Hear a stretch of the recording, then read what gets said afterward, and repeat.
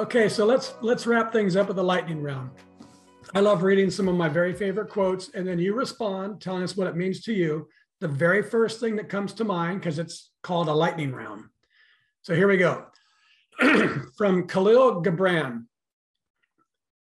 I love this one. Work is love made visible. And if you cannot work with love, but only with distaste, it is better that you should leave your work and sit at the gate of the temple and take alms from those who work with joy. That says to me, you need to follow your passions. You got to love what you do. Simple. Yeah. From Shunru Suzuki. You are perfect just as you are, and you could use a little improvement. I think that says to me, we all have a limitless potential. Don't be fearful of it. Go for it. We're capable of so much more. Awesome. From Michelangelo, the sculpture is already complete within the marble block before I start my work. It's already there. I just have to chisel away the unnecessary rock. Wow.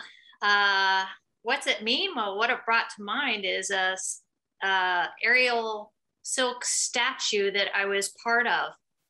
And remembering that process, it was this piece of metal, but it was actually 7 different people that brought together that piece of art. So to me, somewhat, there's a symbolic aspect that that collective, like, you know, to help build ourselves from the inside out, also rely on others. Very good. One of the things that comes to my mind on that one, especially in this modern world, is that we just keep getting laden up with stuff that's not ours, told to do this, told to be this, told to accept that, told to eat this. And we don't have to become more. We are already everything we need, but we've got to get rid of all that stuff that's not serving us. Yeah, it's a lot easier just to give away some baggage than it is to create something new. Yeah. And I think our society really needs to latch on to Michelangelo a little bit. Okay, a few more. From John Burroughs.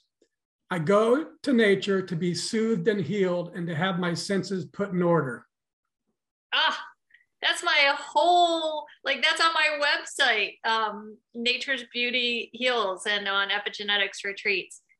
That says it all. Nature, we are one with the earth, and that's where we can get healed. Be one with nature.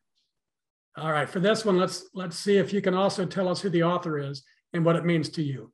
An idea is just an idea unless you take action and turn it into a possibility. Do you know who said that? I do know who said that. I said that. And I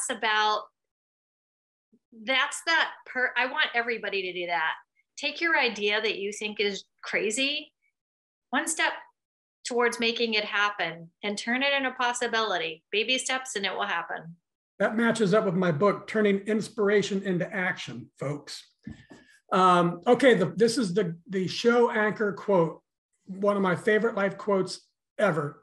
Whatever, from Goth, whatever you can do or dream you can do, begin it.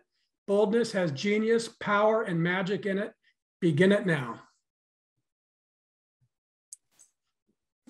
For me, that's about the spark, right? That there's a spark, something that absolutely feeds your soul, and listen to it because it's there for a reason. And you have to remember, you can't assume, just like you were saying, what comes easy to another person, that little spark that feels so easy to you, listen to it, expand on it, follow it.